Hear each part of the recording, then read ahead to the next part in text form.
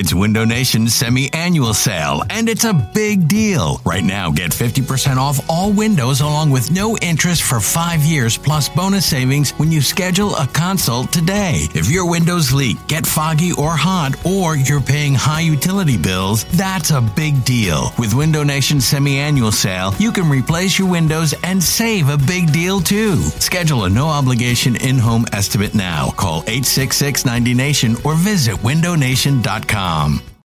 It's the most anticipated WNBA season in history. And you know what that means. Court is back in session. Welcome to Queens of the Court, an Odyssey original podcast. I'm your girl, Cheryl Swoop. And I'm Jordan Robinson. All WNBA season long, we'll be bringing you interviews with star athletes, analysis on your favorite teams, and lots of hot takes. Order in the court. Follow and listen to Queens of the Court on the free Odyssey app or wherever you get your podcasts.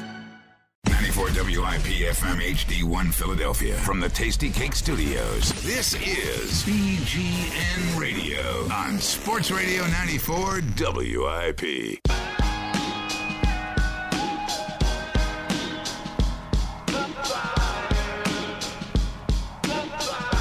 Yo, it is BGN Radio coming to you from the beautiful, palatial Tasty Cake Studios. I'm James Seltzer.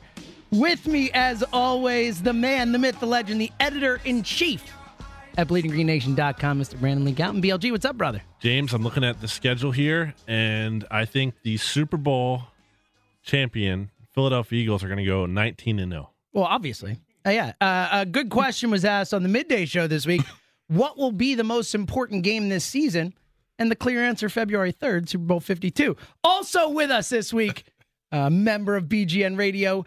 Every Tuesday, you can hear him on this station. It's Trade Day. Of course, WIP, Mr. Trey Thomas. What's up, 72? How you doing, brother? Man, I am fantastic. Enjoying the weather. Yeah, it's gorgeous out. Yes. Thank you. This is a beautiful thing. I had a chance to go out and just tear up some golf courses, man.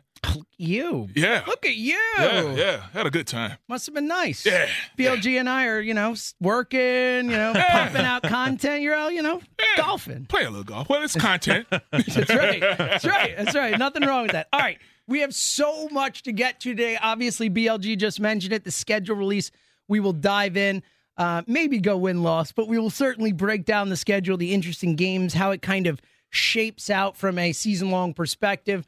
Also, of course, we are less than a week away from the draft, which is kind of hard to believe because it feels like there's so little buzz for this draft this year, but we will dive in, look at what they could do with the 32nd pick, some of the needs, all that stuff. But first and foremost, let's start with the Super Bowl winning MVP, Mr. Nick Foles, taken care of. BLG, what happened this week? Yeah, it's kind of weird. So the Eagles revised Nick Foles' contract on Friday afternoon, which is kind of a funny time to announce that kind of thing, kind of like Friday afternoon news dump. Usually that's when you kind of put the bad news out there so it doesn't get so involved in the news cycle. But they redid his contract. A bunch of details came out on it today from Mike Garofalo and Ian Rappaport. It's interesting because he gets this bonus, so he's getting, it's kind of like, thank you, Nick, for helping us win the Super Bowl, and I get that. But there's also this kind of weird thing to me, this 2019 mutual option. Now, apparently how that works is the Eagles can pick it up. It's $20 million, so they're obviously not going to do that. And even if the Eagles did pick it up, or maybe if another team somehow gets him and trades for Nick Foles, he could pay $2 million of that back to kind of enter free agency. So he can almost buy his way into free agency if he wants to. So it's weird because you're looking at this new contract. There's a lot of incentives. So he was scheduled to be at $7 million. This thing can take it up to $23 million now. So it's like there's $16 million of incentives added to this thing. It's kind of like, all right, I get that you're rewarding him and you're planning out in case that he does have to play, but it's almost like, why would the Eagles do that? Like clearly Foles camp is pushing for these kind of things to be in there. But why are the Eagles necessarily fully agreeing to that? And not just because he won the Super Bowl. Like, yes, there's that side, but it's a business too. It's not all just like Nick Foles, you can do whatever you want. It's not that simple to me. Yeah, no, it's a really interesting contract. I think, and look, you take care of the guy who won you the Super Bowl. You've been waiting the entirety of this franchise's history to win a Super Bowl. Nick Foles was the guy who got it done. I'm cool with that. I'm okay with looking after a guy who got it done, especially when, if he were a free agent this offseason, we all know he could have gone out and found a job. I think the fact that he had to be traded for was what kept him from even, A.J. McCarron got signed, as much as even the hardest of Foles haters can't say that A.J. McCarron's a better quarterback than Nick Foles. So, Trey, what's your interpretation as a former player? Is this the type of thing? Do you think this is just simply as simple as, hey, this guy won us a Super Bowl, we're going to take care of him, or is there more to this? Well, you know what? One of the things that I can say about what Howie Roseman and them are doing over there is it's a much more player-friendly environment over there. And I think Roseman and them, and the guys and Doug and all of them included are trying to take care of their players as best as possible and just try to keep a positive energy going on around there. I mean, Nick Foles did come in and do a hell of a job for the Eagles, man. Mm-hmm. And I think you just rewarding him for doing that. I commend him for that. Like I said, this is a totally different environment from when Joe Banner was there and was running the shop, So I think Howie and them are just doing a really good job of just taking care of the guys and just making sure that everybody comes in positive and ready to work. Yeah, I think it's a great point, especially we're hearing, look, right, the Eagles maybe ending the Patriots dynasty. We're hearing all this stuff coming out of New England. All of a sudden, after 16, 17 years of never having a leak about anything, Danny Amendola, it's tough to play there, man. It's no fun. Gronkowski, I didn't have fun playing. It's all coming out now. These players talking about how Lane Johnson. Lane called it. And right, and that's where I'm going, right? Because this Eagles team won the Super Bowl, showed that you don't have to do it that way. You can have a blast on the way to winning a Super Bowl, and I think that is a image I think that they're happy with. And I think that this is another example of saying, hey, if you come here, not only do you have the chance to be a winner, but you're going to be happy. We're going to take care of you here. This is a fun, good place to do what you do. Trey, does that matter to players? Absolutely. I think that you're around the league, anybody that was a free agent that had the opportunity to come here would knock over just to come in and play here, just because of the energy that's around here, how Doug allows players just to be what they are. There's not I don't feel like they're micromanaging the guys. You're allowing them to kind of how Big Red was, just like, hey, man, be whatever you need to be to go out there and play on the field. Have as much fun as you want to, but now there still are rules. And I'm going to expect you guys to come in and do what you're supposed to do, but I want you to enjoy yourselves and enjoy being here. And, and I think that's what they're doing a really good job of. BLG, you mentioned before the how the contract is set up is a little interesting. Obviously a lot of playing time incentives. What do you read into that? Is that simply, hey, taking care just in case, or does that make you think maybe they think Wentz might not be ready to start the season? How do you kind of interpret the incentives, the playing time, all this stuff in this contract that makes it such an interesting deal? I think it's really his side pushing for that, because I think they want to be prepared, meaning Nick Foles, like not only him, but his agent and his camp, all of his family, all of that. Because if he does get traded, and he's starting, he's not on this like $7 million deal, which would be a crazy bargain in today's NFL. That's a really good point. So I think they kind of want to have that protection. Or if there is a situation where Carson gets hurt or he isn't ready, all indications are that he is. I personally think he is going to be. There's nothing that indicates he won't be. So like in terms of information we have heard, concrete. So it's weird to me. Like, that's kind of honestly where I'm at with this. Like, I don't know if we know like the full intentions yet. I definitely think the team, there is like this culture aspect like you're talking about, Trey, and I think the team wants that there though. I think that's they want that to be the top thing. Yeah. But I think there could be like other little like what's the word? Like offshoots, ulterior almost? Motives kind of thing. Of course. That's what I mean. Like there's some kind of like things behind the scenes. I don't know if we're getting the full picture yet. Yeah, I think that's a great point. And I think to your point there, when you look at they've done this before. I mean, Chris Long, more money. I mean, they've tried to take care of guys. Wisniewski, they gave him that extra bonus that he missed by a snap or whatever it was. They're trying to take care of guys, and I think that's commendable. I think that's something that will make it more interesting or exciting for players to come here. But would you say, BLG, with what you're talking about there, does this contract, kind of on the flip side, does it make it easier to trade Foles if they wanted to, or harder? How does that kind of, I know it's better for Foles if they did, right? But what about for the Eagles? It's a really good question, because in theory, I guess it would make him a little bit more tradable, because the problem with trading him now is that if you're a team and you have to give up these picks, well, he could be a free agent and just leave after this season. So you don't have that security. But the problem is now, I was talking about, there's that mutual option. So it's for $20 million. If they trade him to a team, I would assume that team would be willing to pick that $20 million option up. But the fact that Nick Foles is even the possibility that he could give them $2 million and be a free agent, like he could buy just that. It might not be likely. It might not even happen. But just that it exists, like, doesn't that give you some kind of pause if you're a team? Yeah, and you're like, it takes your this leverage guy, away. Like we probably think he won't. But even if there's that 1% chance, What do you give? You've got to weigh it's that. a nightmare because then if he opts out, then you don't have a quarterback. Like that's a really big deal. So I don't know. Like I think it does, but like the fact that he could just opt out kind of makes me think, well, that doesn't really give a team security. Sure. And ultimately, if they do have a deal, they could talk to Nick and see if he'd sign a different deal or restructure or whatever. Yeah. But to your point before about Wentz, and here's what I want to ask you, Trey, because look, everything we've seen, and specifically from Carson Wentz, the team hasn't given us much, but Carson Wentz puts out that video of him throwing, with the knee brace on. Recently, today, I think it was, he tweets out missing that feeling or whatever, and it's a picture of him running out the tunnel. Trey, the way I interpret this is, and again, none of us know where Carson Wentz is in his rehab. None of us really know. The team knows, Carson Wentz knows. Ultimately, Carson Wentz knows as well as anybody. He's the guy who's actually going through it. Mm-hmm. If you're Carson Wentz, you're a player or whatever, does it signal to you that he's putting that stuff out because he thinks he's going to be ready? I guess so. In today's world where everybody's just tweeting out everything and pushing everything out there, I guess so, because you can tell that he really wants to be out there and that energy is definitely there. He's letting everybody know that he's pushing himself to get back to where he needs to be. But I personally don't feel like, why would you put that out there? You know, and I get it. It's just one of those things. You want to have that connection with the fans and do that, have that type of thing because you still want to feel that love.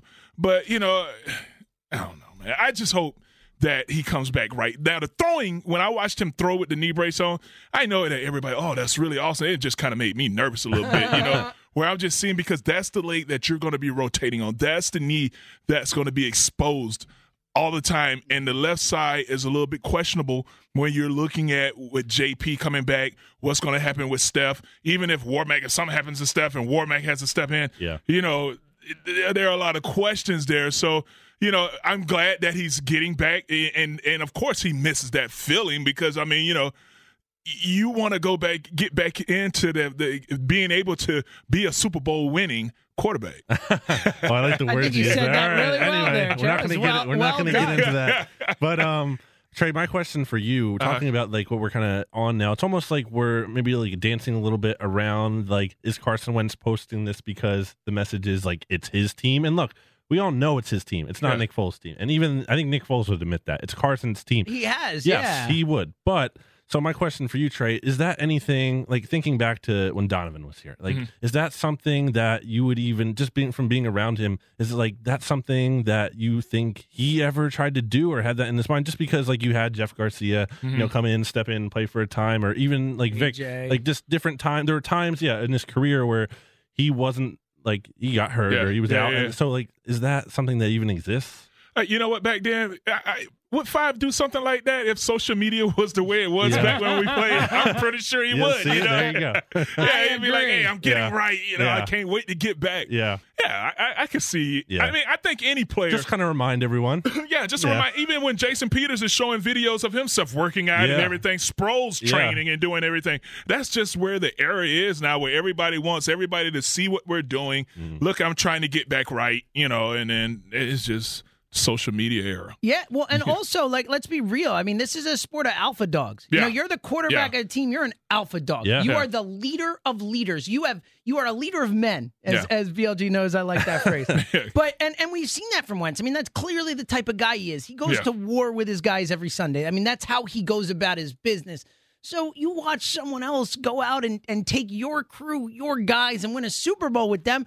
Like, if you're an alpha dog, if you're someone who's competitive, I mean, if that didn't light a fire under you, if that didn't make you want to grab your squad and say, this is my team and I'm going to win with it, I think there might be something wrong with you. So I don't have a problem with it all, but BLG, I think you're hitting on it. I think that whether, like, When he posted that first video, real quick, to give the context, that was the same day that Howard Eskin said the Eagles were going to play the Vikings in Week 1, which wasn't right. But the point being, like, the same day the reports of the season opener are coming out. Oh, by the way, like 2 hours later, Carson Wentz is posting a picture of himself throwing. Yep. Oh, yeah. No, exactly. And the schedule release and these stuff coming out, I absolutely believe that. There's no question about it.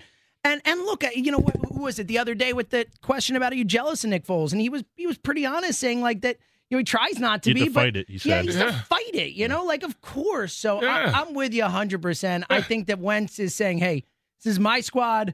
I'm going to be back. I'm going to lead these guys. And look, I think we're all good with that here. It's just a really interesting dynamic. 888-729-9494 if you want to weigh in on Nick Foles, Carson Wentz. But speaking of those two guys, those two guys really playing right into what we're talking about here as the schedule release comes out. We're going to find out which of those two guys is out there in Week 1, speaking of which. So let's jump into the schedule. And again, 888-729-9494. Feel free to weigh in on the Nick Foles, the Carson Wentz situation. We'll be talking about that as well. But the schedule is released. Trey, I'll start with you. What was your first impression of this schedule on a macro level? I just felt like, I really wish that we would have been able to play. First of all, I like the schedule. I think that, this schedule is good. I think that, are we going by my prediction right now? No, we'll get okay, we're going to get into that. Well, I just would have liked to see. 19-0, we'll get to 19-0, don't worry. I would have liked to see Minnesota September 6th. Yeah, me too. Me too. Just because. And especially when the report was out there and it felt right? Like that felt like, bring them here. Yeah. Let's coronate ourselves again with the banner coming down 38-7. Yeah. All these crybabies from Minnesota coming to town. I'm with you. Yeah. I was a little disappointed with the Falcons. I should think the Eagles take the banner down before the Vikings game and then re-raise it. Because why not? Honestly, I'd be fine if they rose it before every game. I think that'd be fine. But especially for that game. The rest of time, every time the Eagles take the field. The pregame banner raise. G, what were your thoughts about the schedule? Looking at it overall, I think it's kind of there's not too many these back-to-back road trips, kind of like we saw. Interesting, with like Seattle. The 3-game trip. Yep. Yeah, last year was it Seattle, Los Angeles, and then the Giants? Yeah, their toughest one. Their only one that's back-to-back on the road is Dallas, and then at the Rams, which, that could in be December. A tough little stretch. Yeah, late in the season could be. And that's tough their only there. Back-to-back home games prior to that as well, which is really interesting. The Giants, Washington at home, then Dallas, Los Angeles on the road. That second half that we're looking there, you're looking at Dallas, at New Orleans, New York, Washington, at Dallas, at Los Angeles, versus Houston, at Washington. Like that post-bye stretch there, that could be a tough little stretch. I think it's not like, oh my God, it's impossible, but it's going to be a good test for this team. Yeah, and especially if you're looking at the schedule the way we were just talking about, assuming when Carson will not only be back, but assumably be, back to being, not rusty, all that type of stuff. Great point. You feel good about having all the division games in the second half of the schedule. Early, yes, yeah. I think that's important. And obviously there's some tough games. Atlanta's not an easy game. The Jacksonville's in London is going to be tough. They own London. They are the London Jags. Blake Bortles plays immeasurably better when it's like all of a sudden he becomes a different quarterback when he goes over there. It's fascinating. What's going to be interesting to me about that, and I know with the time changes and everything, being able, just in your mind having to get up and play at 9:30 in the morning, that's going to be, because that's where your body's at. You're absolutely right. That's going to be a little awkward. Waking up, I don't know how you're going to handle that. I think that's why the Jaguars have been so good.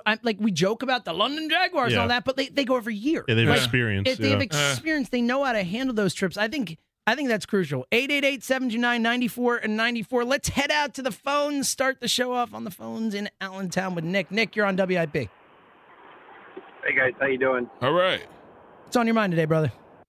Hey, I was just reading something, and I see where I think it's MSN or somebody from the internet has the Giants winning the East, and then the Eagles not going to the playoffs. Thank you for the joke, Nick. That really made my day. No, it was actually on the computer this morning. Oh my goodness! I think it was. I saw that Maurice Jones-Drew had the Eagles at 8-8, so I think there's a chance that might have been what you saw. No, it was 9-7, but wow. It's still pretty bad. And it's outrageous. It has the Giants winning the division, and it actually, here's the best part of the article, which I thought you guys would really like. It has the Chargers and the Panthers in the playoff in the Super Bowl, and the Panthers winning it. Wow. So the Chargers are going to be beating the. It's going out on a ledge right there, huh? Yeah, I was kind of stunned, and they basically made fun of Kelsey in it and said that the Eagles are going to have a hangover, literally like Kelsey. So I thought it was kind of interesting that the national media is already starting, but I thought it was comical. The Foles signing is interesting with a $20 million option. What'd you make of it? $2 million buyout. It's interesting that they put themselves in that role, but I think they understand each other, and I think Foles has a good enough relationship with the group that it doesn't seem like it's something he would do unless he had to or needed to, and if he has to, good for him. But he's going to be. I think he's going to be playing. I hope he's going to be playing in the first couple of games because I think Carson needs to make sure that he's right. Nick, great call. And I'm look to the point of when Carson Wentz is ready, I'm fine with he's ready. I trust him. I trust doctors, all that type of stuff. But I am okay, especially if Nick Foles is here. I am okay with them waiting until they are 100% sure that Wentz is fully ready to go. All right, coming up next, I'm going to ask Trey Thomas and Brandon Lee Gowton, other than Super Bowl 53 and the playoffs, we'll say regular season, what is the most important game on this Eagles schedule? Plus your phone calls, 888-729-9494. It's Trey Thomas, Brandon Lee Gowton, James Seltzer, BGN Radio, just off and running on Saturday. We'll be right back. This is BGN Radio on Sports Radio 94 WIP. I paid my dues time after time. I've done my sentence, but committed no crime. And bad mistakes. You don't want to talk over it. I've made a few. Because we are this, This is us that it's talking about. This is us. Philadelphia Eagles.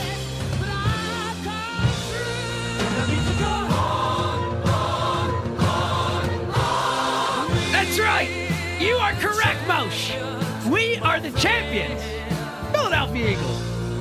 Super Bowl champions. Speaking of which, as a result, we have the 32nd pick in the draft, which is pretty cool down there in Dallas. Shove it in their faces. And if you don't have anything to do for the draft, you got to come hang out with me and BLG. John Barchard, we got Trey Thomas, BGN Radio, live from Chicky and Pete's Thursday night in South Philly, right by the stadiums over there. Draft night, April 26th. We got a show starting at 7:30. We'll take you through the first round, lead you up to the 32nd pick. It's going to be a blast. We're going to go out, have some fun. And you said, James, that if you don't have anything going on, no, that's not true. If you have something going on, cancel it. Cancel it. Come Great to point. this. Great point. Yeah, nothing's going to be better, obviously. So do that. I guess if you're going to Dallas, no, cancel the trip. Yeah, come to see us. Just come see us. Forget instead. it. Just eat the price of the plane tickets. All that. Chicky and Pete's Thursday night. Plus.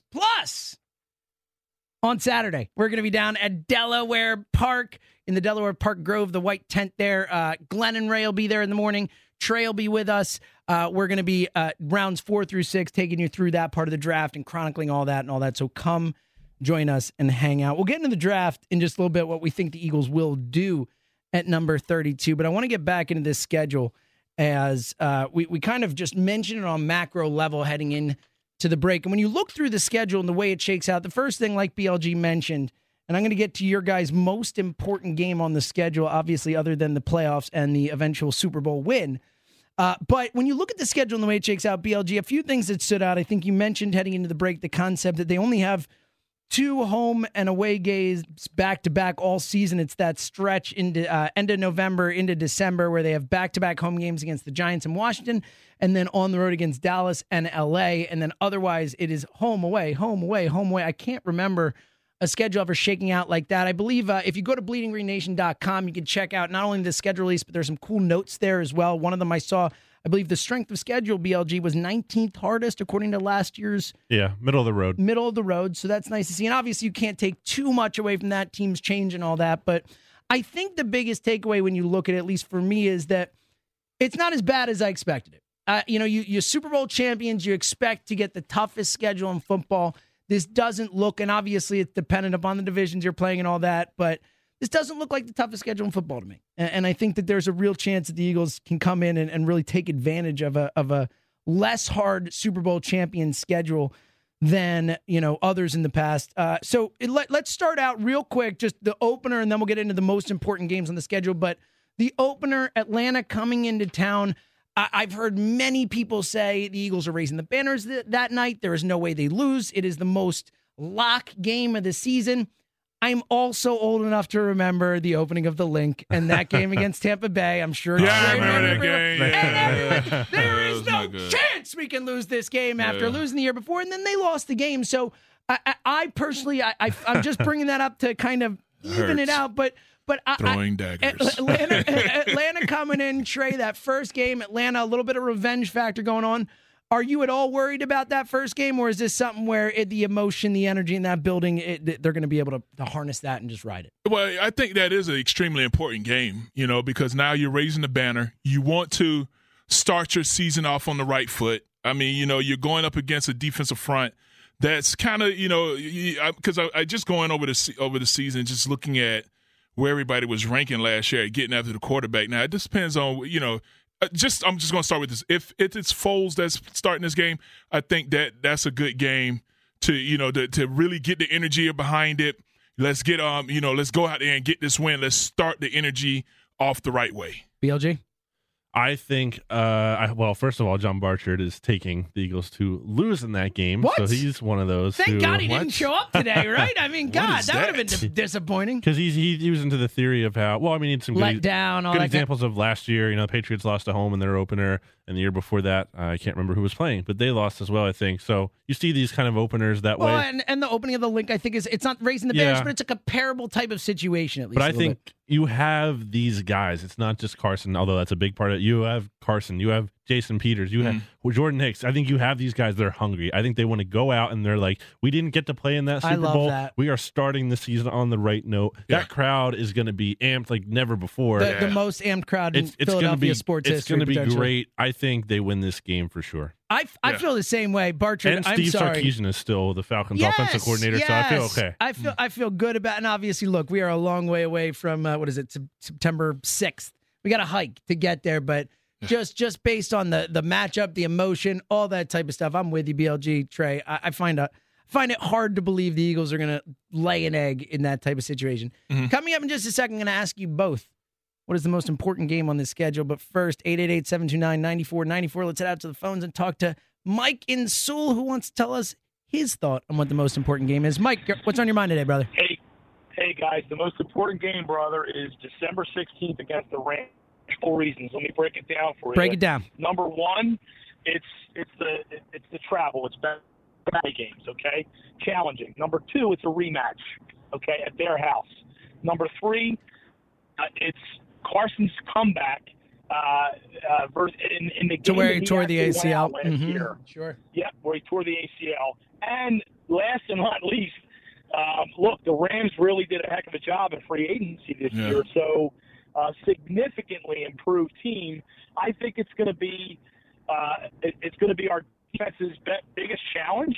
I think we match up well, given what we did with the defense in free agency. But I think that's the game right there. That's a tough game. We're near the end of the season. If they go back-to-back, beating Dallas and then the Rams, brother, it's all good. Mike, I feel the same way. What's your thoughts on the schedule as a whole, kind of for a Super Bowl champion? How did it hit you? I was surprised, too. I looked at the schedule, and I'm not saying there's no easy games, right? But especially the division games, they're always tough. But it doesn't look like, it's like you said, it doesn't look like a Super Bowl winning team's schedule the following year. I don't see anything in there that scares me. Mike, but like you guys, I would have rather had the Vikings opening day. Yeah. I think it just would have added a little more to juice. Mike, great call, man. Keep calling, Mike. Great call, informative call. And look, I think a lot of people look at this schedule, and again, we all know February 3rd, Super Bowl 53, the most important game on the schedule. But of the games where we know who the opponent will be, very true. You look at this schedule, that Atlanta game certainly does jump off the paper. The rematch, the Sean McVay versus Peterson thing, the Carson Wentz going back to the place where he tore his ACL, and of course, as Mike pointed out, the Rams gearing up the most of any other team in the NFC. Obviously, Kirk Caviar goes to, I'll say Kirk Cousins for people who don't know, but Kirk Caviar goes to Minnesota. They gearing up a little too, but I think you certainly look at the moves made this offseason and say that the Rams did the most or attempted to do the most to improve themselves. Trey, do you agree? Is that Rams game the most important on the schedule? You circling another one? I think it's going to be a challenge. That is going to be one of those games where, Rams did really stack their team this year. I mean, brought in a lot of offensive weapons. But hopefully by then we'll be rolling, and you just never know how the season is going to play out by the time that you get to, week 15, week 16 or whatever that is. So, Yeah, if we had said that before last year, we wouldn't have known that Nick Foles would have been playing in that game because it would have been week 15. So, of course. I think that, but when I did look at the schedule, I was like, man, the Rams, that's just one of those, All right, one more follow-up in BLG. We're going to get your most important game, but in that game, as a former player and someone who knows players, torn ACLs, have gone through injuries yourself and all that, Carson Wentz stepping back into that building for the first time since tearing the ACL, tearing the LCL, that whole thing, since walking off with the head on his towel. What are those emotions like? Is that something where it's just like every other game, or is that something where you're like, I can't forget what happened the last time I'm here, and how do you reconcile that? I mean, every play is different, because I remember on my birthday one year we played in New York, and I came off on a goal line drive, and I ended up hurting my back, had to have back surgery, herniated one of my discs.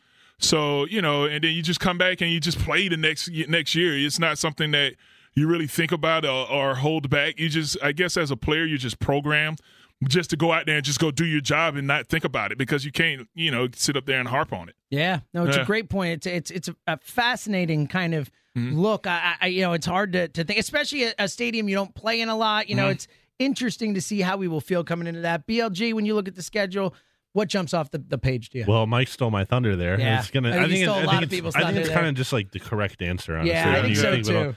To me, to bring up a different angle into it, I think, you're Doug Peterson. At least if I was Doug Peterson, I'd be like, this is the guy who wins Coach of the Year last year. Here's the thing. First-round playoff exit guy. BLG, Brandon Lee Gowton, might have been more mad about that than Doug Peterson was. It grinded your gears. Because it's pathetic. Because here's why.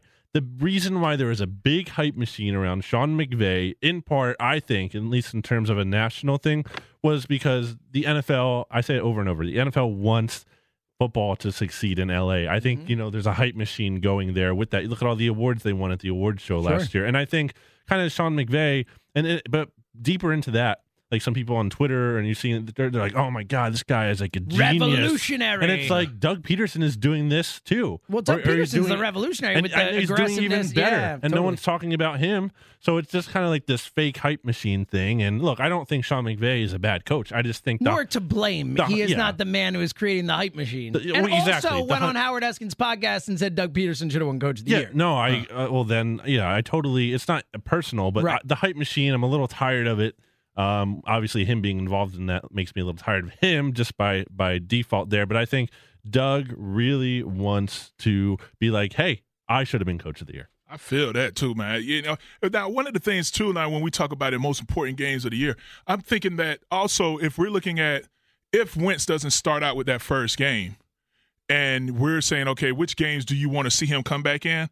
I would rather it be that Tampa Bay and Indianapolis, looking at a defensive front right now, two teams that finished number 31 in the league and 32nd in the league. Okay. Where now that's a kind of a team that you can kind of ease him back in. Yeah.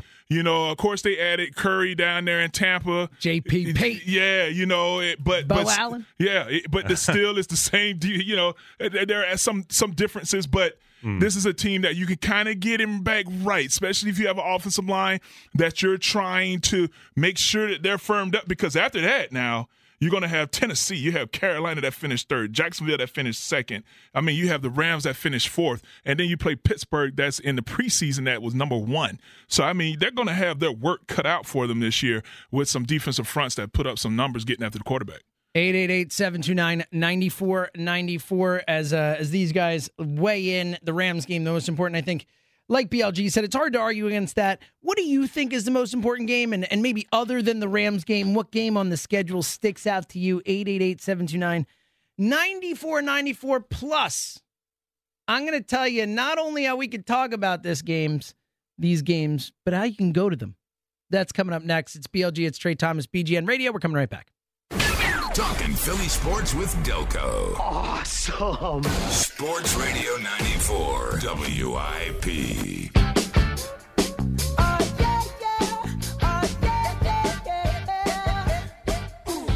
You have the opportunity to go to road games this season. Sports Radio Road Game Takeover with fans of Philly.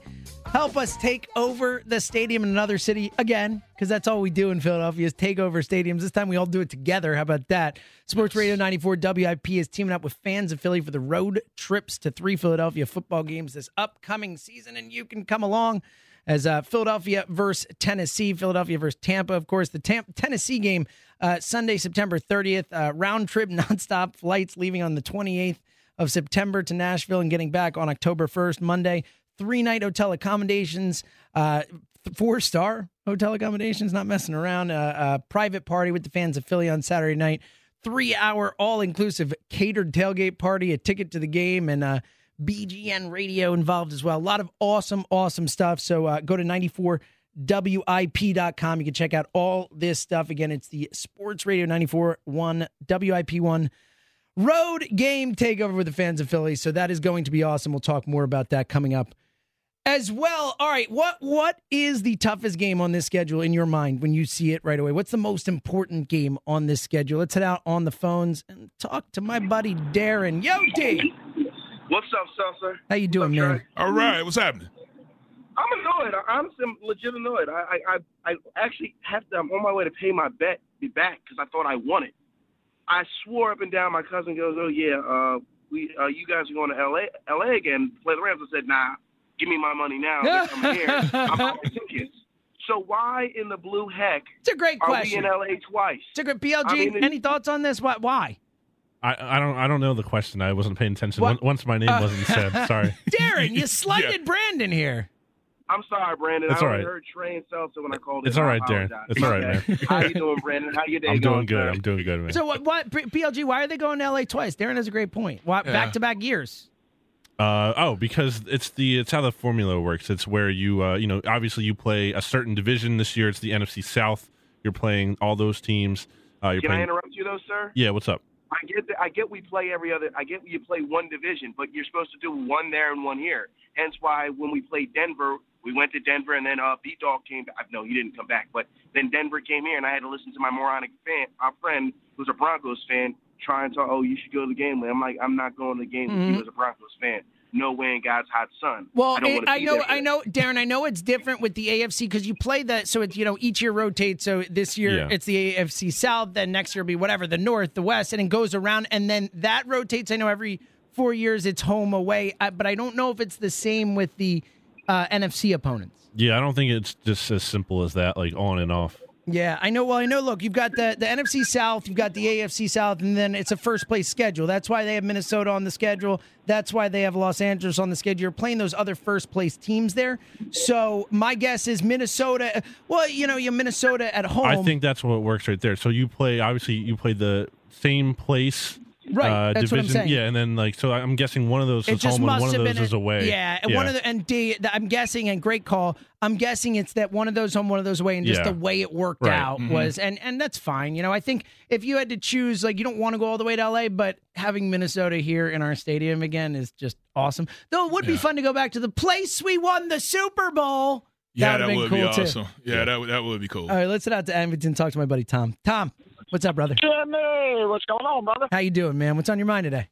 I'm doing good. Mr. Trey Thomas. Yes, sir. All right. WIP always hires the Eagles that played the game the right way, and I appreciate that, man, between Ike and Richie and you. All right, appreciate it.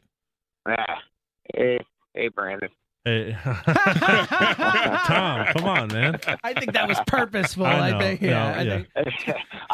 Tom's quite the verbal needler. So. Yes, the verbal needler. I borrowed that from, I think, was it Chris from Ben? So, yeah, for those who don't know, Chris from Ben Salem calls up the midday show, and every time he calls up, be like, "Hey, John." Joe. It's hilarious. It's hilarious every time. Yeah. So, all right. So, as far as the schedule, I mean, in my eyes, there's always year in and year out 2 games I have my eye on. I think we all know those 2 games, right? Dallas sucks.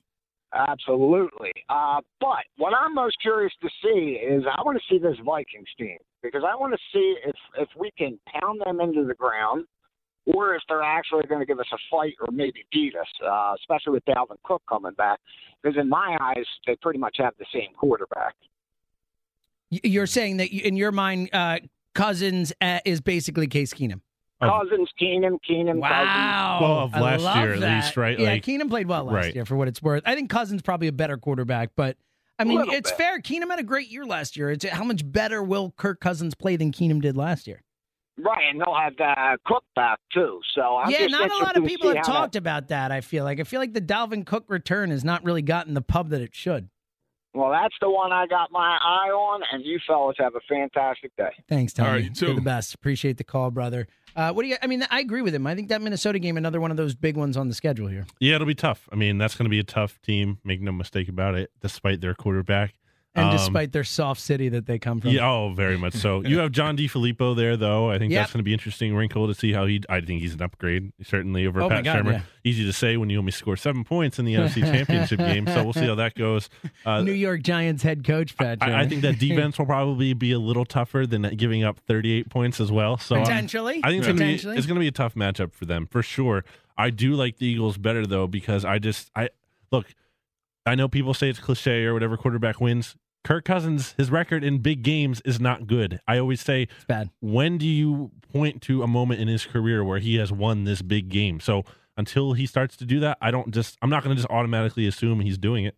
Yeah, and I think that's a fair point. I think we need to see it happen, especially in a new situation, all that type of stuff. Let's squeeze one more call in here before the break because I see my buddy Ike is on the line. Ike in Southwest. What's up, brother? My man, Clue.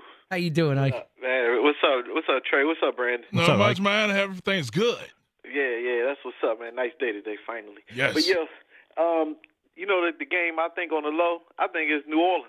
I was waiting for someone to say that. Because New Orleans was a dumb play from being here for the NFC Championship. And they loaded offensively or whatever. And I think their defense, they probably going to continue to put their defense together a little bit more. And they got a star cornerback. So I think that we haven't played them like we did Minnesota and the Rams last year. So I think that's why they might be flying under the radar with the fans. Yeah, and you think about Alvin Kamara too. I mean, like that's going to be a big weapon to defend against. I think that's I think if I look at the schedule, Ike, and I think about like the toughest game, I think that almost to me reminds me of like the Seattle game last year when you're looking at the schedule and you're going to be like, man, that's a tough one. Well, especially exactly. Like that's what I was about to say is, we always talk about Seattle being such a tough place to play. Superdome is a really hard place to play. They're really good in that building. Mm-hmm. Drew Brees is great in that building. Those fans are great. Ike, I think that's a great call, man. They like to put that voodoo on you down there. They do. Yeah, you got to watch out for them down there, man. And then you're looking at a defense now from last year. Yeah. I mean, they finished 7th in the league in sacks, with 42. Last year, I mean, of course, next year everything is going to change a little bit. They finished 15th in passing defense and 16th with the rush defense. So this is going to be a front that's going to give you some problems, man. Especially, I know they're going to have some upgrades next year, and you just never know how it's going to play out. But again, just going off of what they did last year, it's going to be a challenge. Yo, I wanted to get y'all thoughts, and I know y'all might talk about this in a minute or two. I just want to hear who y'all think they might go after, or who they should go after. Probably like the positions because it's 32. So it's tough. Hard to kind of get that though. Ike, great question, and we will. We are going to talk some draft coming up in just a little bit. Thank you for making the call.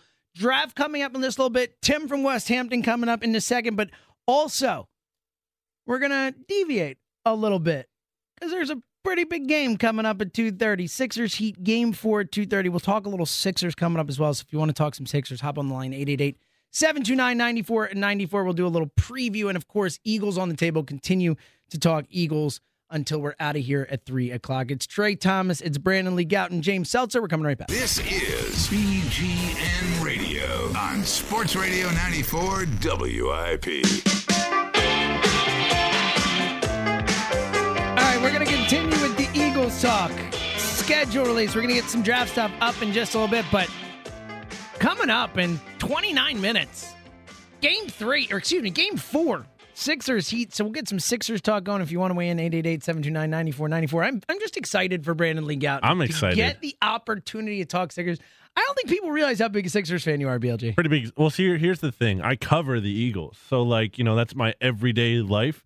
I don't have to write about the Sixers, so I can just enjoy and watch, and it feels great. And even then, sometimes you write about them for fun. For fun, not as much anymore, but I need to start doing that again. But I will say that maybe we shouldn't talk about the Sixers because I think the series is already over. Oh! The series is over. Joel Embiid is back. You saw it the other night. It took him a little time, to get into the flow of the game offensively.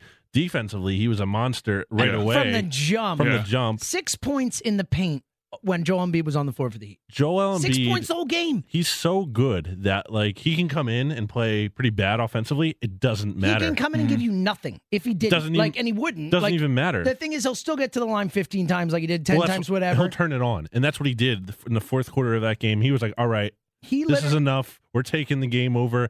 And it's crazy to think because that was a tight game for most of the game. And all of a sudden, you look at the final score and they're up by 20. And it's what happened? Well, Joel Embiid happened. No, he is such a game changer on the defensive end. And obviously, offensively, he's terrific too. But he could be a zero offensively and still be a hell of a player just on how great he changes the game from a defensive perspective. Not only all the shots that he blocks and diverts or whatever you want to say, but alters, all the shots that don't get taken. There are so many times that shots don't get taken in the paint because of how great he is. Trey, what have your thoughts been on the Sixers run so far? Oh man, just watching Ben Simmons just attack, and then I like how Joel just gets under his opponent's skin. Yeah, I love it. And he just he tells counting you the fouls, counting the fouls, it's telling great. them don't foul out. I mean, I just like how he gets under everybody's skin, and lets them know that look, I'm going to beat you, and there's nothing you can do about it.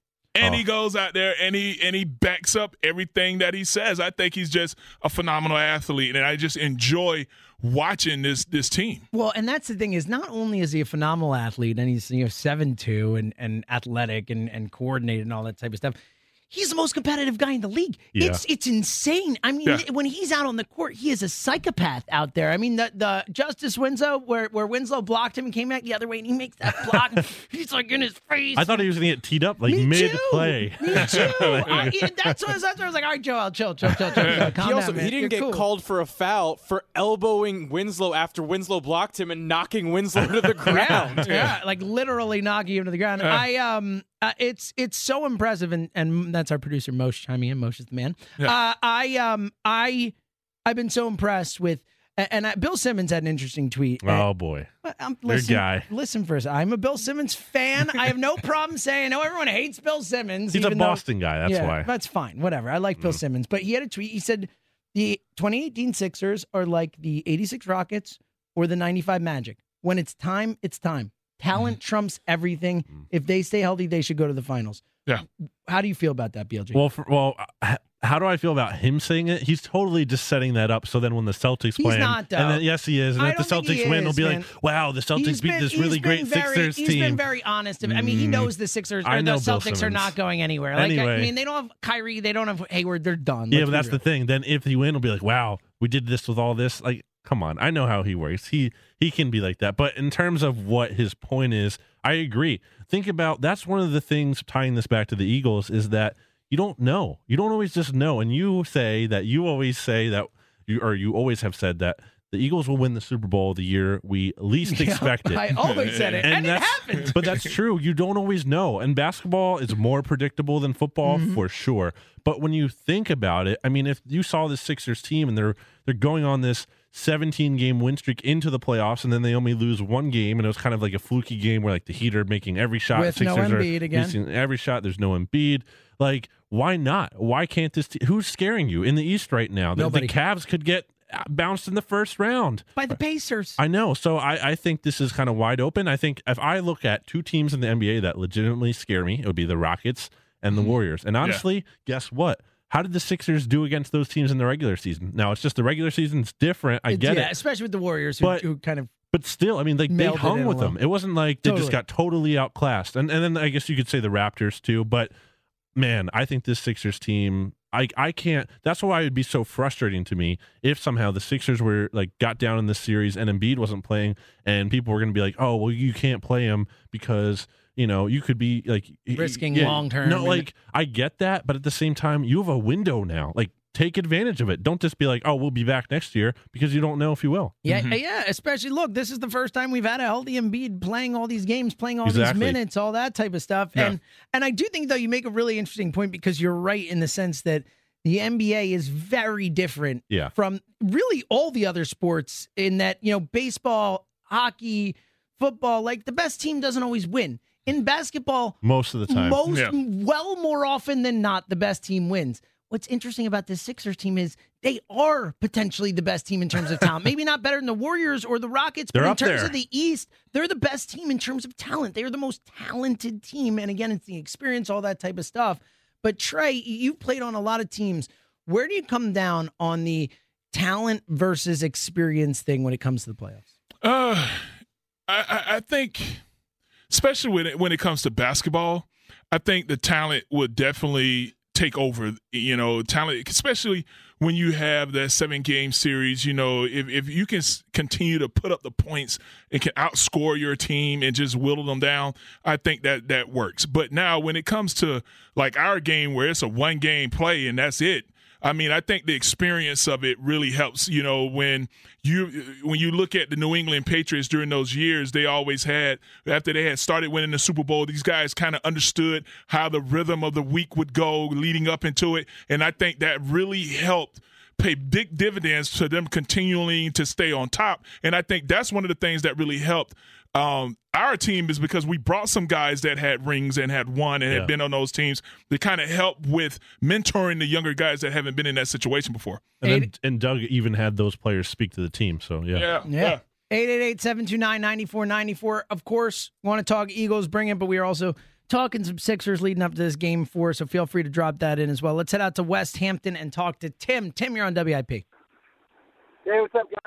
How you doing, Tim? What's on your mind today, brother?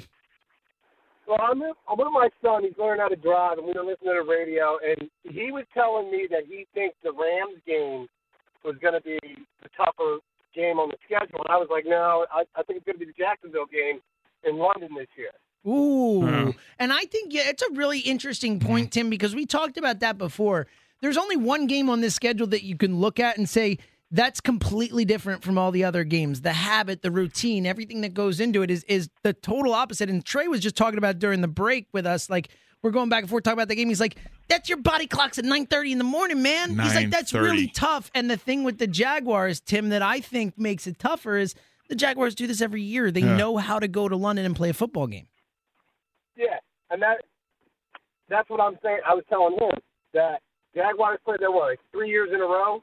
But they're on that clock. Exactly. Philadelphia's going to come off that week, spend about a day off, 2 days on, and then fly over there. So they're going to be off their game. Jacksonville's going to be ready to go. They're not a bad team. Blake Bortles is, he's all right. And their defense is pretty good. No, Tim, really good call. Good luck to your son. I hope he learns to drive and everything goes great. But I think he makes a really interesting point. And Trey, we were talking about there during the break. You kept coming back to that. You kept saying, like, man, that's early. Yeah. That's tough. Yes. I mean, that means that you have to be at the stadium at 6:30 in the morning. Our time, right? Their biological clock time, where they're at. Yeah, right. Totally. Yeah, where they are. I mean, when you're waking up in the hotel, you're setting your alarms at 5 a.m. to get ready to get up to go play. I understand that they are 5 hours ahead, but their body is. Yeah, and I would like to see what the plan is going to be with getting these guys ready for that. I'm thinking how far out are they going ahead to get on the clock, to get used to that schedule, all that type of stuff. I'm thinking right after the Carolina game, you're flying out there. It's a really interesting. I think they probably should. Yeah. I would think you spend a week there. Especially because you have a bye week after, you got time to come back and get yourself together and all that. Trey, I think that makes a lot of sense. And I think the Jacksonville Jaguars actually have done that the past few you're right. years. I feel like I've heard that. I remember hearing about that leading up to their London game last year. Yeah. That they were going out Monday or Tuesday. I forget who they were playing, but they didn't fly out until the normal Thursday, Friday, Saturday kind of thing, just like a normal away game. You got to give yourself time. Jet lag can be a killer no matter what you're doing, whether it's football or just getting back to work on a normal work day. Jet lag can change everything. Yeah. Yeah, I agree. Well, especially football players are creatures of habit. There's so much stuff that goes into it. You do the same thing every single week. The practice schedule is the same. All that types of stuff is the same. Like, you throw a wrench in it that big, and both in your body timing, in the travel, in the team you're playing, being ready for it, all that type of stuff. Couldn't agree more. Let's head out to Bethlehem and talk to my buddy Kenny. Kenny, what's up, man? What's happening, Jimmy? How you doing, brother? I'm doing great. How are you? I'm good, man. What's on your mind today? Oh, not much. What's up, Trey? What's up, Brandon? Not much, man. Good. I'm watching TNT, and I just saw Joel Embiid eating what I think might have been a Cuban sandwich. Ooh. It's a good choice. I like that. I'm a big Cuban sandwich fan myself. I am, too. I actually make them myself, so if heartburn doesn't kill him, I think we're going to win today. Yeah, I'm with you. A good Cuban sandwich can really get you going. Some pickles on there, a little ham. Let's roll. Yeah, send some of these over, Kenny. Yeah, Kenny, you can't say you make a great Cuban sandwich and not bring us Cuban sandwiches. You know what? I make a Cuban sandwich with a Mojo sauce, which is like a lime juice based. Oh, it's crazy. I'm a big citrus guy. Now I really want this. Yeah, I'm in. We'll take 4. Yeah, we'll have to make this happen, Kenny. Jimmy, maybe I'll bring one to the Phillies game. That would be awesome, man. That'd be awesome. What do you think today? Are you feeling good about Game 4? Oh, I think we're going to murder them. Yes. I love it. Love it, Kenny. Absolutely murder them. Just one more point on the Eagles, and this is actually the first non-midday show I've called and I've made in like 5 years because my main man, Seltzer's hosting. Oh, you're too kind, Kenny. Thank you, brother. You know, I love you, brother. So, as far as the Eagles are concerned, I'm not really concerned with any of the games, and I'll tell you why. Mercury Morris and his crew with the 72 Dolphins, they're quaking in their boots because we are going undefeated this year. Undefeated. Oh, I love it, Kenny. Yeah. I love it. I'm with you. I don't know if they'll go undefeated or not, but they're going to be a really good football team this year. Hey, best head coach, best quarterback, why not? Yes, best GM, all of it. Yeah, there you go. Best everything. Yeah. Kenny, a pleasure, my friend. Always mine, guys. Thank you. Thanks, man. Right. No, but you know what? I do think, BLG, I think you hit on this before, and I think it's a really interesting dynamic to a team coming off a Super Bowl victory, is that you have real important pieces on this team, including the freaking starting quarterback, who have that hunger, who don't truly feel like they weren't on the field to win a Super Bowl. They didn't play in the game even. Like, that has to fuel you. That has to, like, the fire has to be there for those guys. Well, I mean, talking about hunger and these sandwiches, I know. It's like all I'm thinking about right now is food. But yeah, I think, going back to what I was saying earlier, it's not just Carson, it's Jason Peters and Hicks, and we'll see if Darren Sproles comes back or not. But if him too, like and Chris Maragos, like all those names that we named last year of these guys who missed time, they're going to be hungry. And I think something cool about that, I mean, obviously the bad part is they got hurt. Sucks. The cool thing about that is these are the leaders of the team too. Yeah.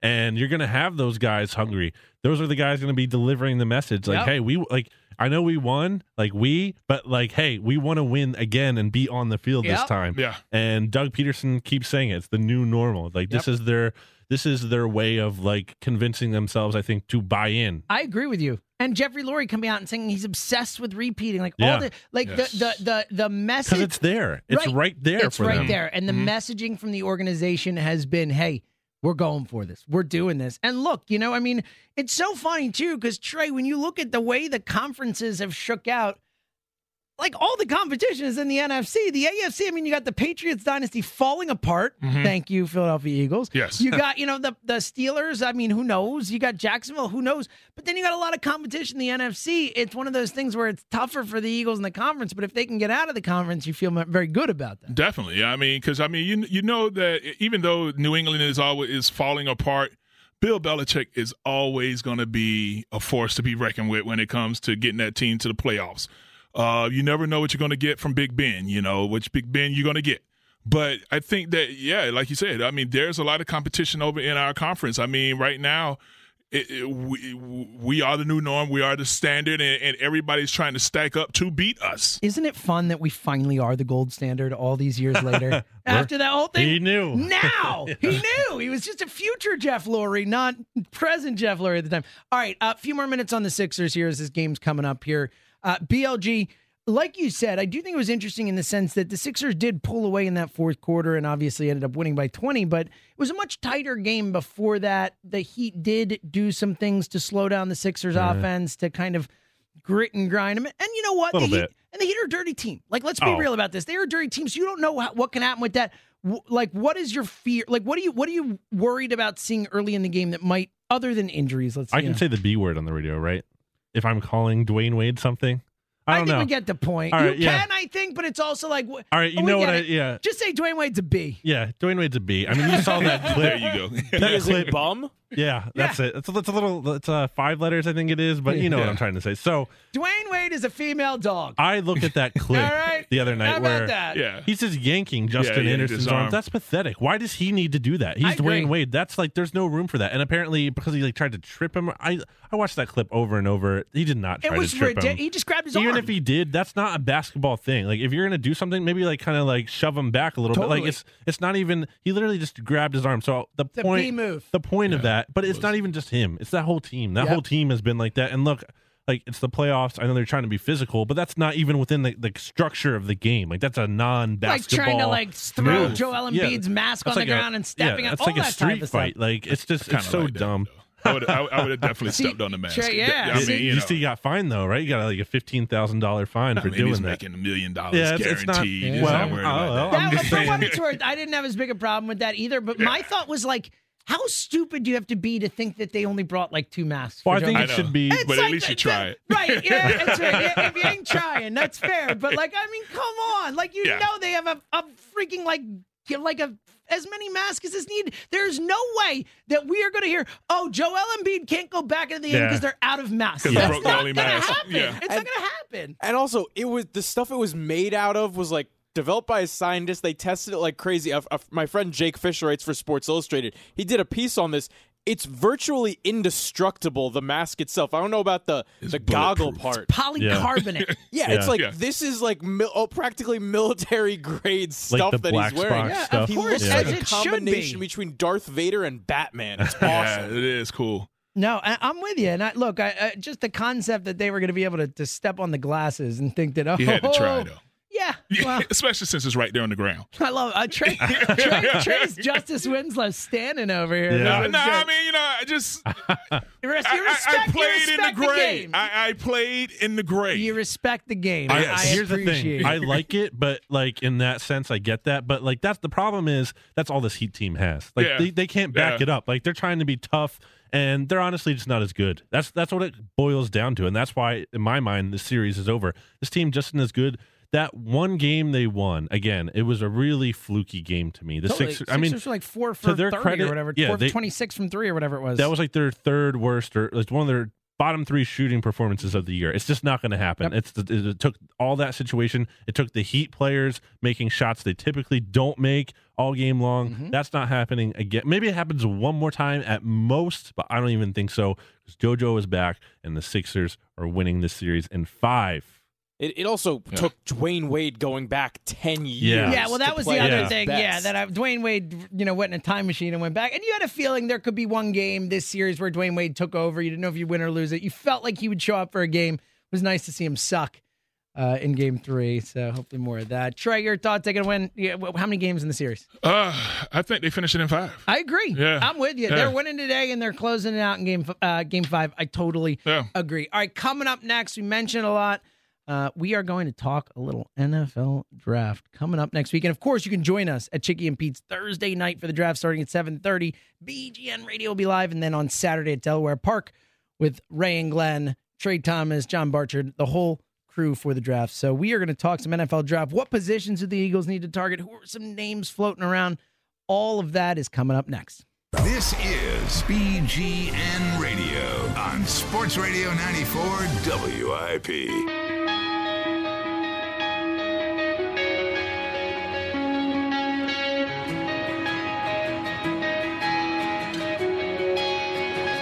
Don't forget, go to 94WIP.com to check out the Sports Radio 94 WIP Road Game Takeover with fans of Philly. Help us take over the stadium in another city. Again, Sports Radio 94 WIP is teaming up with the fans of Philly for the road trips to 3 Philadelphia football games coming up this upcoming season, and you can come along. Philadelphia versus Tampa Bay, Sunday, September 16th at 1 p.m. The trip includes round-trip flight nonstop from Philadelphia to Tampa, leaving on the 14th and arriving, coming home on Monday, September 17th. 3-night, 4-star hotel accommodations, fans of Philly gathering, a live podcast from none other than Bleeding Green Nation, BGN Radio, round-trip bus to the stadium, a tailgate party, all kinds of awesome stuff. You can get more details on this trip along with the trips to Tennessee and New Orleans at 94.com/road trip. So make sure to check that out. And again, if you want to come see us way sooner than that, come out this Thursday night. Chicky and Pete's, we will be there. BGN Radio broadcasting the first round of the draft, 7:30. We will be there getting started. Could be a long night leading up to a potential trade back, so that could be fun. But either way, definitely come out and hang out. And again, on Saturday at Delaware Park, Glenn and Ray, BGN Radio, Trey will be there. We'll be going through the 4th and 6th rounds, 4th through 7th rounds of the draft and all that good stuff. Speaking of the draft, gentlemen, Trey Thomas, Brandon Lee Gowton, and James Seltzer, we are less than a week away. There's been so little buzz for it. I mean, we've talked a bunch about how it just doesn't even feel like the draft is coming, but we're close, guys. We are close. We're starting to hear names come about. BLG, you, bleedinggreennation.com. Go to bleedinggreennation.com for anything and everything draft related. There's so much awesome draft content. Just because we haven't been as excited talking about the draft and all that doesn't mean that Brandon and his crew have not still been pumping out amazing content. So check it out. But BLG, in doing that, in being on top of all this content, all this draft stuff, what are some of the things that have kind of been most interesting to you over the last couple weeks here, whether it's names of players, targets of positions? What's kind of the interesting information that has kind of stuck out to you? Well, we were talking about it on last week's show when John was here and Trey. We were talking about, we're kind of making our own picks at 32, and the slot corner thing is still interesting to me because you saw they brought in Jaire Alexander since we talked about that. Yep. So that's something to keep an eye out for. We're seeing a lot of buzz about Georgia running back. Is it Sony or Sonny? I thought it was Sony. Sony Michel. It looks like Sony. It's spelled like Sony. PlayStation, yeah, Sony. It's spelled I'm gonna like call him that. Sony. Let's go. It's way cooler if it's Sony, right? It's the It's definitive. decided, Yeah. yes. Okay. So there's some interest in him. Well, not from the team so much as you're seeing Daniel Jeremiah, who has connections to both Joe Douglas and Howie Roseman, saying that in his latest mock draft. So that's a little interesting. You're seeing Ray Diddy, our very own Ray Diddy here, kind of making that his pick, and Who apparently nailed the Barnett pick last Barnett year. to the Eagles last year. Nailed it. So kind of keeping. Now, here's the thing: I don't think the Eagles take that guy at 32, but I could easily see them trading back and then taking a guy like that because look, I think maybe that's my takeaway here as we're getting closer and closer to the draft.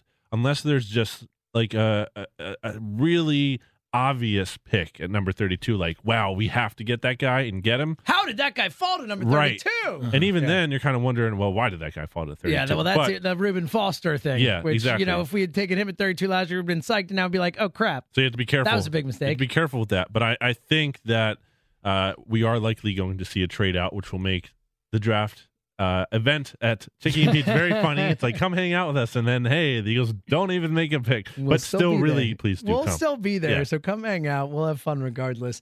But Trey, what has your take been? I know you've been doing your O-line analysis. I think O-line, one of those positions, and I'm with you, BLG. I think running back and slot corner seem to have been the positions that have been most present in the pre-draft visits. And Darius Geis in town, Jaire Alexander. We're hearing the Sonny Michel stuff, all that, but I think offensive lineman, another position that whether they stay or trade back is still in play there. And we'll get into the trade back scenario in a sec because I agree with you, BLG. But Trey, from your perspective, kind of doing your research, looking at some of these guys, any names that stand out as potential targets at 32? I've been on the same kid from Jump. Mike McGlinchey, is it? No, Rankin. Rankin. Yep. Yeah, from what is he? He's from Texas A&M. Who is he with? Mississippi State. Mississippi State, yes. It was right in the tip of your tongue. Yeah. Big 12. Yeah. Mississippi State left tackle there. SEC Rankin. I like him as a player just from what I watched on film. He seems like a guy that has solid technique, someone that's going to come in ready to play, and especially right now.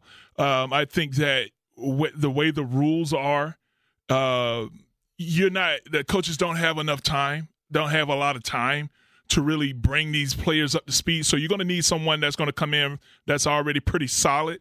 And I think with his size, he's one of those hybrids that can play tackle and also bump down the guard if need be. Which, we've talked about how important that is, and you've talked a lot about that. Yeah. Really quickly, I know Orlando Brown's another name that's been mentioned over there, and we've talked about the potentially some of the worst measurables we've ever seen. Yeah. But got brought up on the midday show this week, and John Ritchie said, I don't care, look at his game tape, that dude's a player. Where you come down on the kind of the difference between the numbers and the game tape? Well, you know what?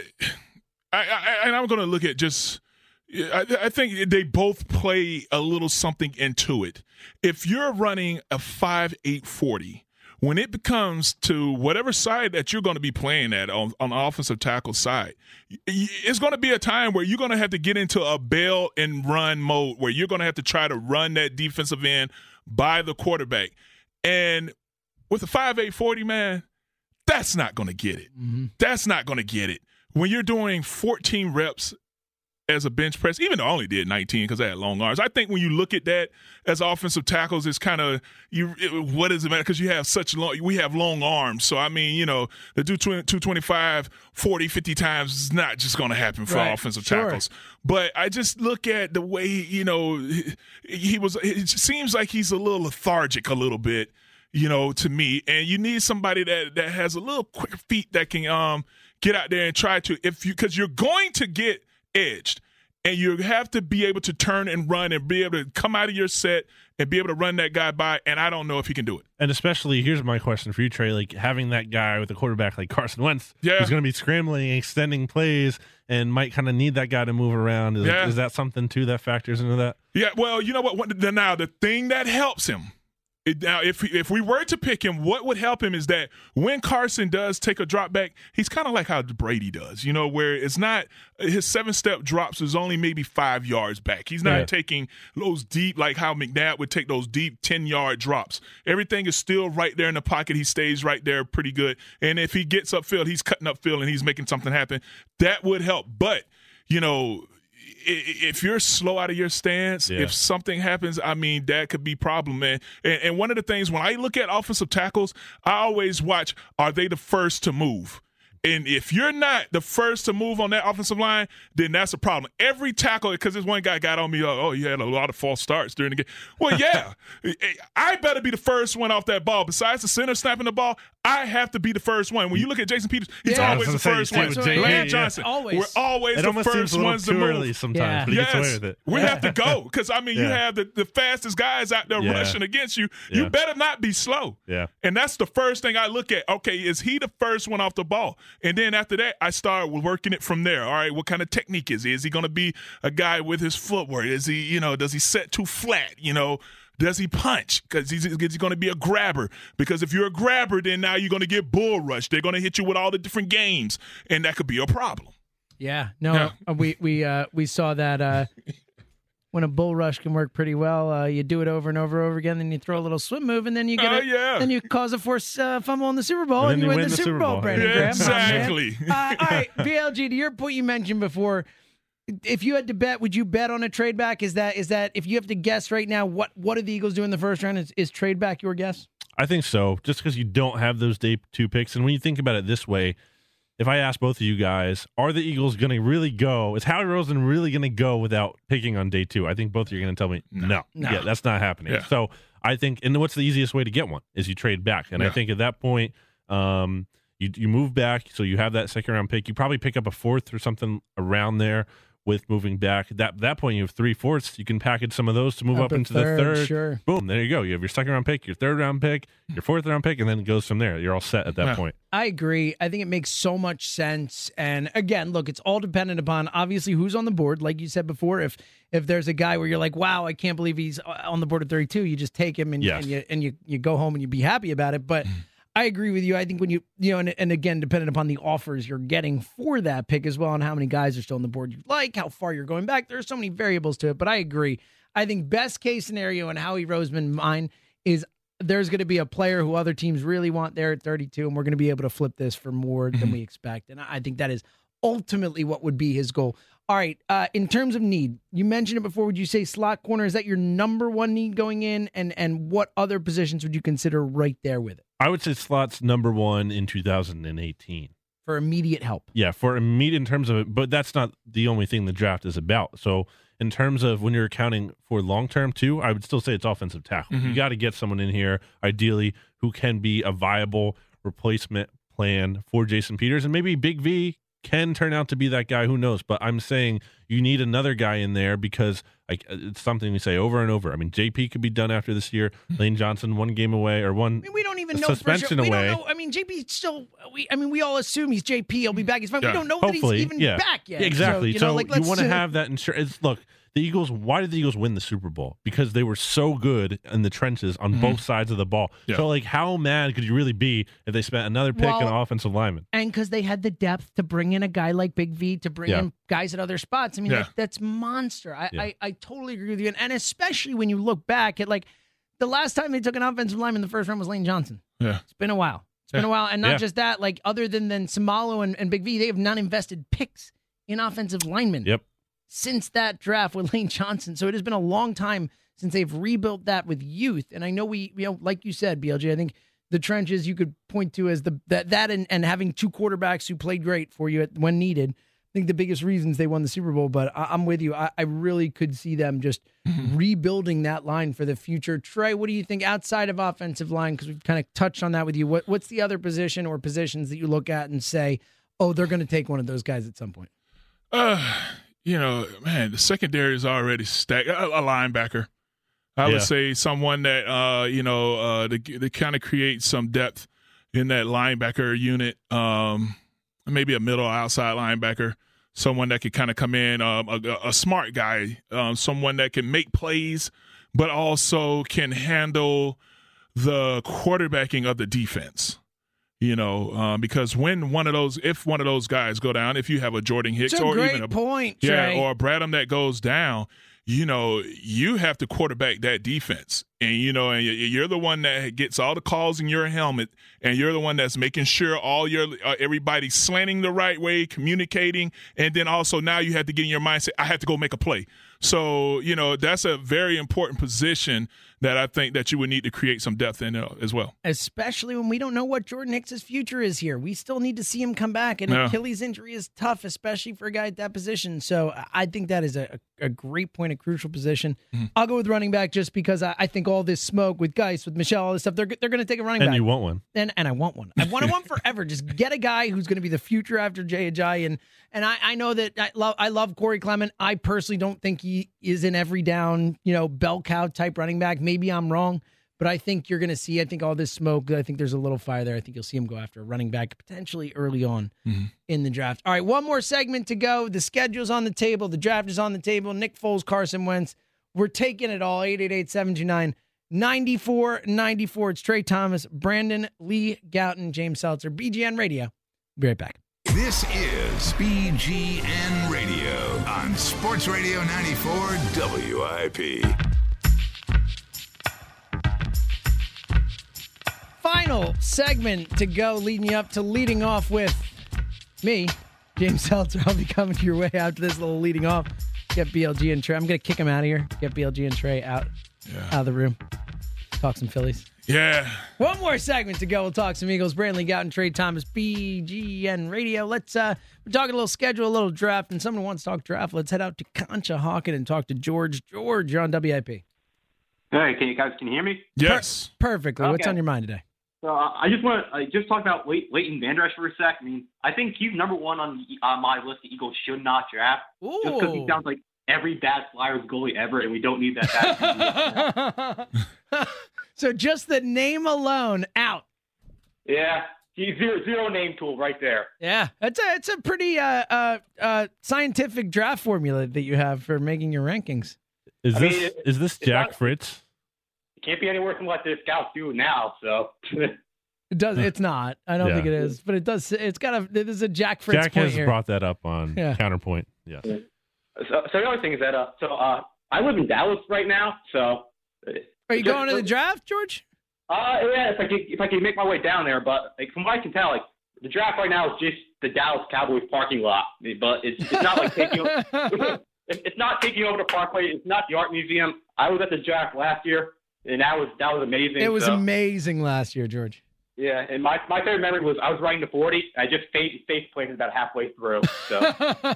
George, great call, man. Represent down there in Dallas. How about that? Yeah. Dallas not coming through for the draft. What do you guys think about the fact that it is in Dallas this year? I know at first we were like, a little huff and puff and like, oh, we did it so good. How could they not give it back to us? But now, I don't know, personally, I'm kind of excited for it to be in Dallas because it's like, we're the champs. Well, I want it to be in Dallas, for that exact reason. I'm a little miffed at the selection for the potential announcing the second round let's pick. talk about this because your former teammate. Okay, so and just to get to this, and again, we might not have a second round pick. Who knows all that stuff? But we assume how he might trade for one. But last year, Drew freaking Pearson comes in here and spouts off. He did a great job. City, and he did.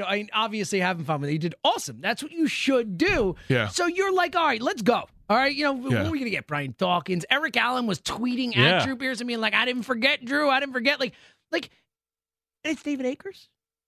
That's what we got. I was available. Trey was available. I was available. Trey. I don't know. Trey. I know. What? A kicker? Can David Akers get fired up from what you've seen and deliver? Maybe I'll go out He's had some pretty great intense tackles with his karate skills. People. Yeah, but I don't know, man. I remember one time, man. Me and Akers was messing around in the locker room, just wrestling around a little bit because he was an MMA guy. Yeah. And I'm like, man, this little dude, like, where is he? He was just all around, just like wrestling. A spider monkey or something. Like, dude, can you get off of me?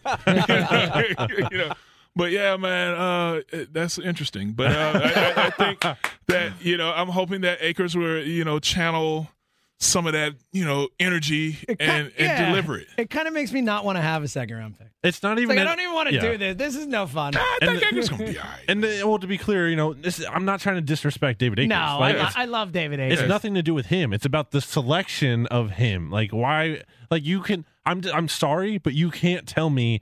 Like, if we did a poll of something of who would you want for the Eagles to announce that pick, he wouldn't even be on, the top, 20 options? No one would go No. No way.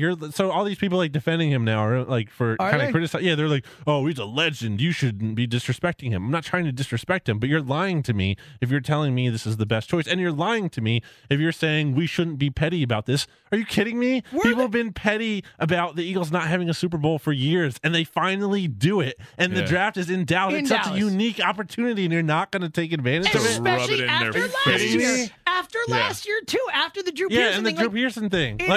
It is the I don't want to hear we can do it in our future. No. Now. Now. Yeah. And now, and you send someone with fire, with passion, someone who's going to, the fact, I want it, Eric Allen tweeted Drew Pearson, I was like, send him. Yeah. That's awesome. He cares. Exactly. I'm with you. I was highly disappointed with it. No offense to Akers. Great guy. Yeah. Great kicker. Great guy. Kicker. Yeah. You can't send a kicker. I'm sorry. You just can't do that. That's what I mean. Football. Cowboys fans are going to be like, oh, it's a kicker. I don't care. He could say anything. He could give the best speech all the time, but whatever. I totally agree with you. Do you guys think this is partially because they just retired his number this past season? They were like, all right, let's do this for the guy that we just inducted into our Hall of Fame. Maybe. I don't know. Who knows? He got before Seth Joyner. I don't know.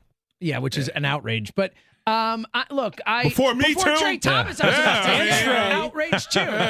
You need to just go on strike for Trey. Yeah. I mean, you're John Runyon. I mean, the two of you put you two in before Dave. I love David Akers. But why don't they just send Trey, every former Eagle, not just Akers, Trey, try everyone, all of you guys, just go down there and just. Let him have it. I would love to do it. Yeah, it would have been awesome. Yeah, I'm really surprised by that. Yeah. I mean, this doesn't matter. I mean, this is not a huge deal. It matters a little bit. Absolutely. You could have got, that's you could have John Dornball so you can appear and smoke. It was so easy. That's what I mean. It was you could easily do better. Run. There was. The point is, there's so many names you could have said that people would have been happy with, and you actually found one of the few. That's what I mean. I'm confused. I don't get it. I'm with you. All right. But I'm looking forward to watching my man do it. That's what I'm talking about. I'm looking forward to it. I support him. Well, maybe he'll surprise us. And maybe he won't do it because he might have a second round pick, and that's when they do that. So Who knows? We'll see how. Or it maybe plays they out. have something else planned. Maybe it's True. like a little diversion. Like the Cowboys think they're getting off easy right now. It's like, oh, David Akers coming down, and then all of a sudden, Brian Dawkins comes out. Come out there with his sleeves cut off his jacket. He's doing the Wolverine walk out, the crawl out there. Yeah. You could also see Akers doing like a decent monologue, very in depth, and then he of busts everything out. happening. Just almost poetically. Yeah. Yeah, and then Doc comes out. I'm good with that. It should be something like that. All right. Yeah. Again, Thursday night of the draft, Chicky and Pete's BGN Radio. We're going to be there. It's going to be awesome. Whether the Eagles pick or not, we're going to have a blast. We'll drink some beers. We'll have a great time. Get some crab fries. You can't beat that. Oh, yeah. And then Saturday, Delaware Park Racetrack and Casino will be in the Garden Grove tent there, the white tent. It's a blast down there as well. Glenn Macnow, the legend, Hall of Famer Ray Didinger, Trey Thomas, all of us, future Eagles Hall of Famer Trey Thomas, and a whole lot more. So please come join us. Trey, final thoughts. I'm looking forward to, just looking at this season, I just called him 14-2. Ooh, I like it. BLG, final thought? I'm staying like 12-4. Yeah, I'm going with 16-0. I don't know what's wrong with you guys. This is it's April. You may as well go for it. Yeah. All right. Thank you for listening to BGN Radio. Again, don't forget Thursday night Chicky and Pete's coming out with us for the draft. Saturday at Delaware Park, and don't forget to go to 94WIP.com/road trip and check out all these awesome trips that we'll be doing this season with Fans of Philly and WIP. So again, for Trey Thomas, for Brandon Lee Gowton, I'm James Seltzer. This has been BGN Radio. Coming up next, more of me for leading off as we'll get you set up for Phillies Pirates coming up at 4 o'clock today. So again, for Trey Thomas, Brandon Lee Gowton, I'm James Seltzer. Thank you for listening to BGN Radio.